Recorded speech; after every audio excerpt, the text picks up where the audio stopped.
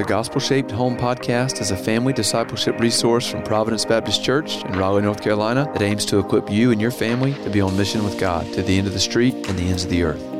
Welcome back to this episode of Gospel Shaped Home. I'm Andy Owens, pastor of family discipleship here at Providence, and glad that you have tuned in to another episode. I've got Brian Nelson beside me. Brian. Hey, Andy. Welcome. Good to be here. It's good to have you here. Thank you. And across the table from us, once again, we're joined by Carl and Shanna Moss. Carl, Shanna, welcome back. Hey, Andy. Thank you. Glad you are here. Tell me how long it takes to get to Romania. If you're traveling with Brian, about 3 days. If you're lucky. And I really don't know the answer to this question. What does it have to do with pecans? I have a son with an allergy to tree nuts, so we don't eat pecans. But Well, then he didn't need to be on this trip. okay, Our son has an allergy to pecans too, or tree nuts as well. yeah. We just keep them away from him. Okay, but you keep them in your house, Well, yeah, Yeah. just separately. separate. Yeah, But he's older, so true. Okay, Pure energy food. That's all they are. okay. But these were covered in sugar, I gather. Indeed. Yes, they were. Okay. What is your favorite ethnic cuisine? I didn't ask you that last time. What kind of food do you like to eat? all kinds. Yeah. Well, I love traveling and eating local, Okay. trying local foods, and we both like that. Going to Holes in the Wall.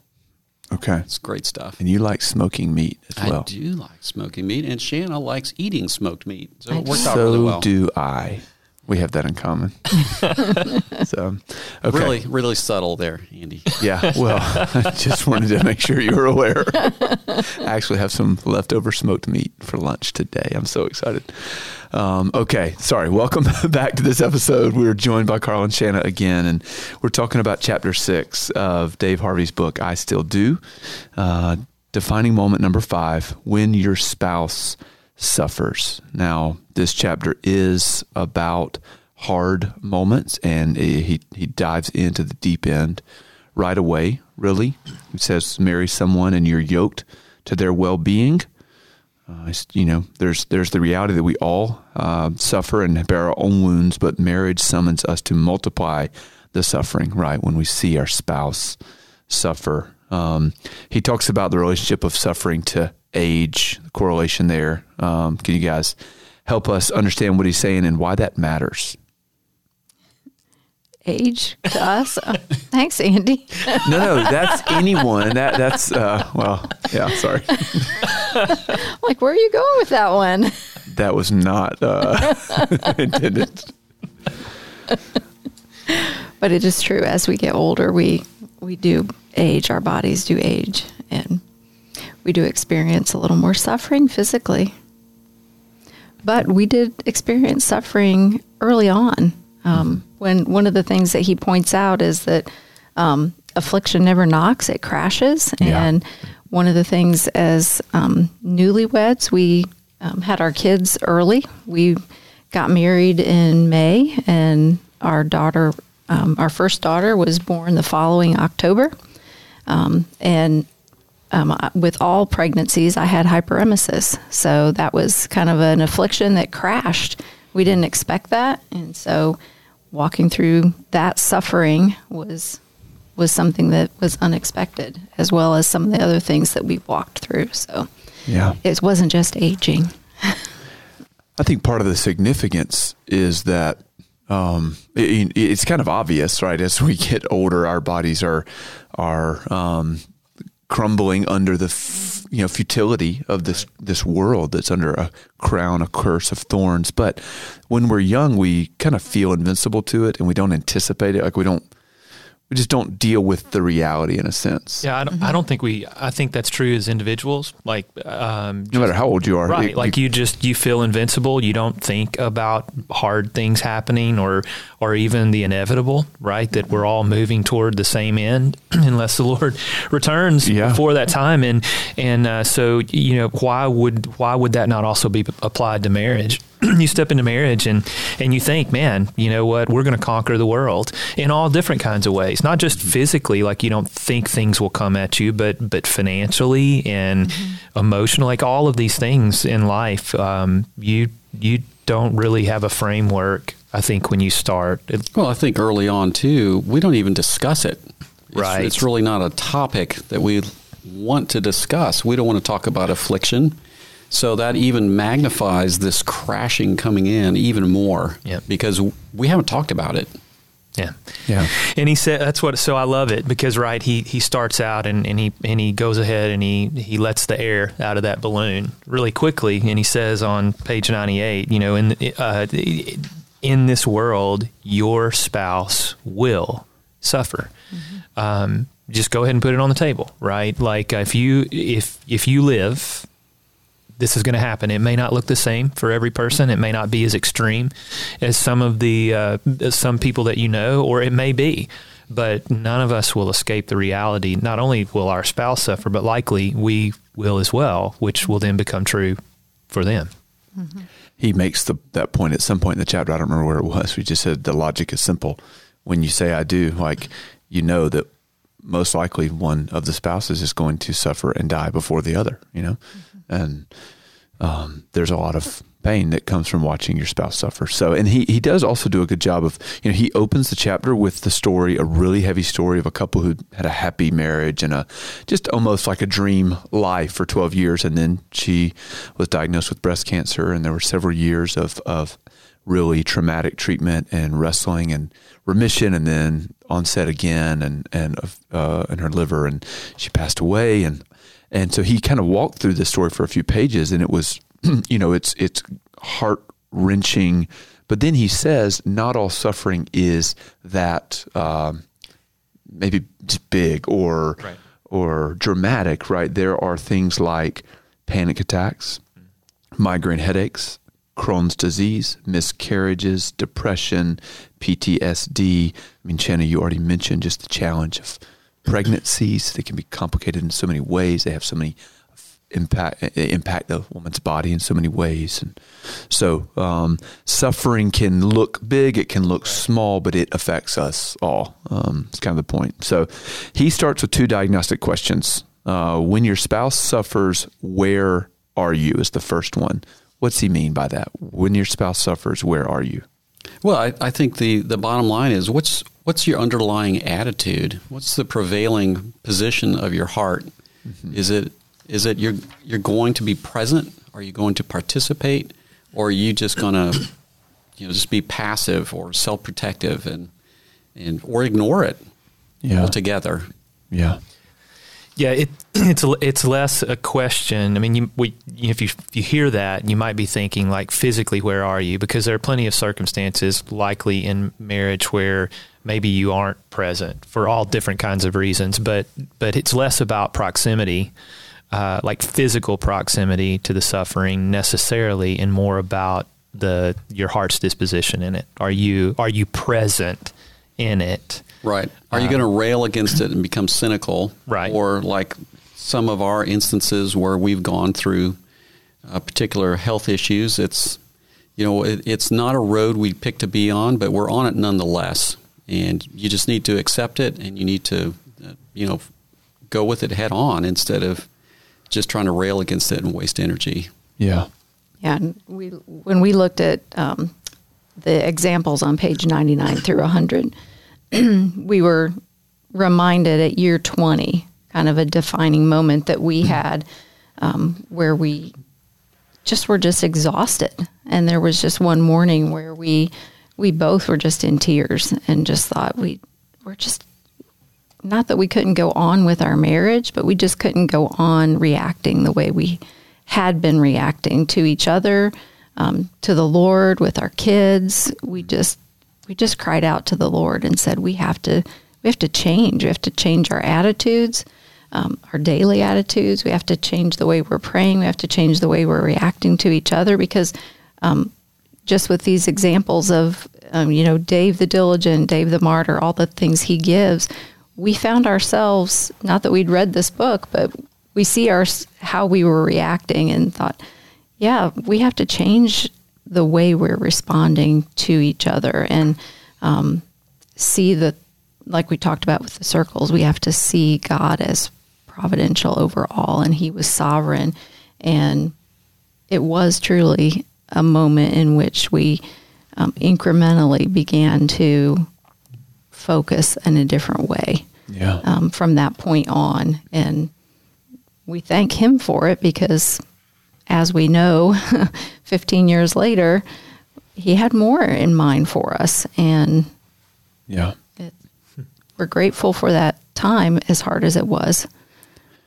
I think it's worth pointing out that Shanna just said after 20 years of marriage, they found themselves crying out for help to God, right? Like, I thought about making a joke. Like, you mean after 20 years, you'd have it figured out. But, and that was kind of one of the things that we were crying out. Like, how it's many 20 years? years. Yeah, how many years it's year 20. And we're closing in on 17. I think the temptation is just to think, oh, yeah, we've got it made. We'll just put it on autopilot. But the reality is things are going to get worse. Sorry.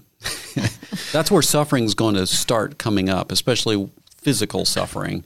Yeah. We're all headed down that road.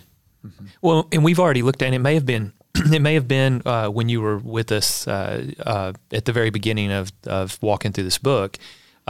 He reminds us that we will be married to different people all throughout our marriage. Like, we change, and our circumstances change. You mean the same person? Same. They're different. Sorry. Same but different. Clarifying. Yes, he's saying that it's the same person we're married to, but that person over time changes as we do. Right. And so do our circumstances.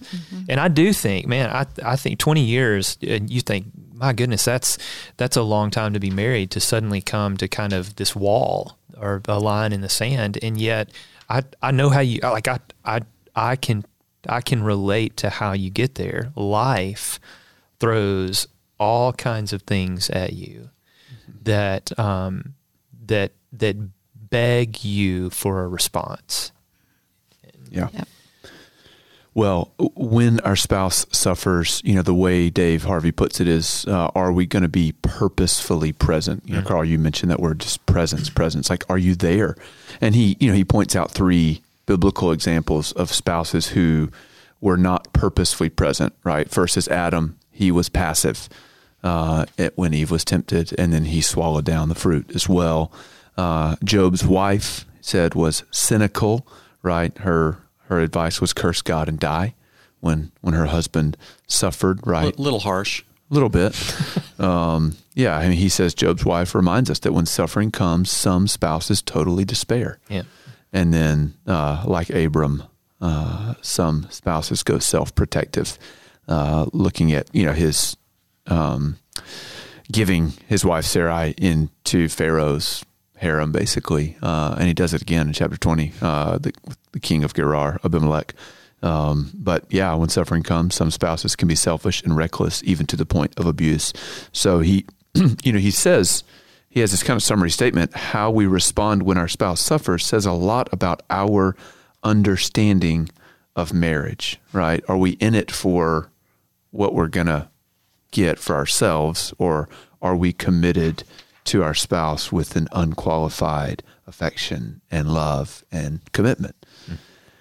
But then he asks another question, when your spouse suffers, who are you? And he's really getting at the same things in some ways. We've already kind of dipped into it, but there, his point is this really reveals what you think love is, right? How you understand it and live it out, how you embody love. Are you going to sacrifice yourself to serve your suffering spouse, or are you going to pursue your own interests? What are some of you mentioned earlier, Shanna, Dave the diligent, Dave the martyr. What are some of these mistakes? He's Dave in all of them because he's highlighting his own failures over the years. But what are some of the mistakes that he talks about in this section? That's for everybody. Oh. Not just Shanna. Well, I mean, you highlighted some of them. One of the things that, I had made little notes, but with him being diligent, he's diligent just enough, but he's not in it totally.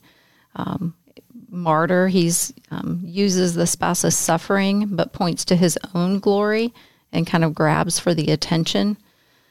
look how I'm serving my look how I'm suffering, serving hurting myself. spouse. Yeah. That was the one that, I mean, personally, I felt most convicted by just seeing the tendency to make it about me, like, look at my humble response. Look at my. I think you said it at the beginning of this with these examples that he shows. I think at every one of them, that's really the problem. It's about, like, in his story, what he's saying is the spouse who has a spouse that's suffering, because that's him in all of these examples, his processing of Kim, his wife's suffering, is really all about him. Mm-hmm. In every one of these responses, it's self-centered. Right. His agenda. Which is really what to be completely honest, is what was cutting me to the quick on it. I like what Dave said in one of these quotes was, Dave won't allow Kim to tell her story of suffering without painting himself into the picture. Yes. Yeah. Right. And then he says her attempts to share are co-opted by his instinct to relate all the stories of suffering to times when he's felt the same. That landed kind of hard on me. If you haven't read the chapter yet, you might want to put on some headgear. You're going to take some blows. Yes, he will. Well, one of the things that really struck me is the draw up your will, the absence of faith. One way that that Carl is just so wonderful about serving and just being so sacrificial is I tend to be that person being a nurse. A headache is a brain tumor. A stomach ache is appendicitis. It's just, I always go to that next thing or that worst thing. And when I had my spinal tumor and the doctor had come in and was just, it's cancer, and was going on about all the treatments, I mean, he would not even entertain the thought that it was going to be cancer or it was going to be bad. And he just wouldn't go there. And so, I mean, I had a friend, I'd called her and was like, okay, I want to plan the shaving the head party. I went to, Carl won't even go there with me. And he had crawled into the hospital bed, and he said, we are just not going to talk about that. God is a God of healing. And he said, we're going to talk instead about what we're going to do when you get through this. And so he's just so good at pointing out God's providence and God's sovereignty. And he just lays down his life on a daily basis. And that reminds me that by the same token, when I got my kidney cancer diagnosis, Shanna was, well, our lives are going to change, but I'm ready to do it. We're gonna get through it, and we'll make the changes we need to make. But I think a lot of times we live in such a disposable society. Everything's disposable. And I think can be an attitude, and he kind of hints at this in one of the like to draw it up, Dave. We're just going to get rid of it, right? We'll just move on. I don't need this relationship. I don't need to commit to it. We'll just dispose of it. And you just really need to have an attitude of, I'm in this, I made a vow, I'm in this for the long haul, no matter what. And I will choose joy. Amen. Amen. Well, praise God for his grace in your hearts and marriage, and that you have each experienced the blessing of a spouse trusting God, looking in the face of suffering and looking at hard days and choosing to trust him and to fight for joy in him. Praise him. So thank you, our listeners, for tuning in to this episode and listening in on part one of this conversation that Brian and I had with Carl and Shanna Moss about suffering and God's good purposes in it. I hope you're helped and encouraged, and I hope to see you on the second part of this episode. Thank you. Thanks for listening to this episode of the Gospel Shaped Home Podcast, produced by Providence Baptist Church of Raleigh, North Carolina. For more information and resources from Providence, visit us online at pray.org. If you enjoyed today's episode, please consider subscribing and leaving a review on Apple Podcasts.